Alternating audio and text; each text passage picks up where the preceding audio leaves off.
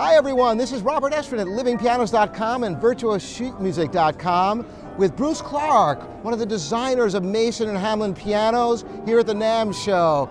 Welcome, Bruce. Thank you. You know, a lot of people are aware of Mason and Hamlin, one of the great American piano companies, and the massive rim and the underside with the tension resonator system. Tell us about what separates Mason and Hamlin from regular pianos. Well, you know, fundamentally, the more mass and rigidity under the soundboard, the less the energy on the soundboard leaks off into the rim.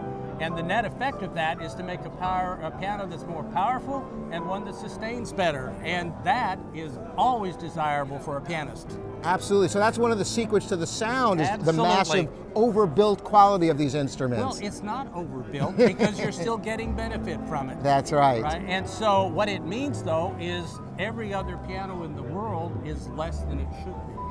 That's one perspective that is quite valid. If you've ever played great Mason and Hamlins, people know what I'm talking about.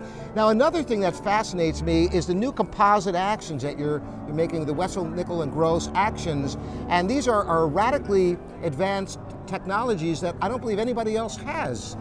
That is absolutely correct. And if you think about it, when you play a piano, you provide the only energy it has. The more effectively that is transferred to the strings, the more power the piano has, the more sustained, the more energy you have to work with. And so really you go to composites for efficiency, no other reason.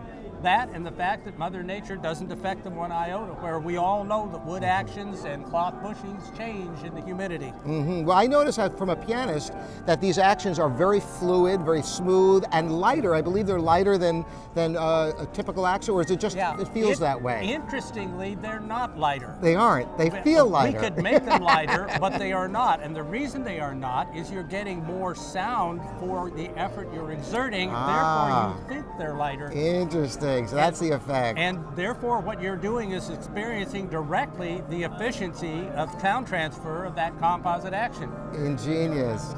So are there any new directions in Mason Hamlin pianos that are coming that we should know about, or any other perspective you want to add for everybody out there? Well, this year we brought out a couple of interesting case designs. What you'll see is that we've got like quilted babinga, but only on part of the piano. So the inner rim, the bottom of the lid, but on what's otherwise a black piano. And it's absolutely gorgeous. And I can tell you, just playing these pianos, they're beautifully refined pianos, still being manufactured outside of Boston.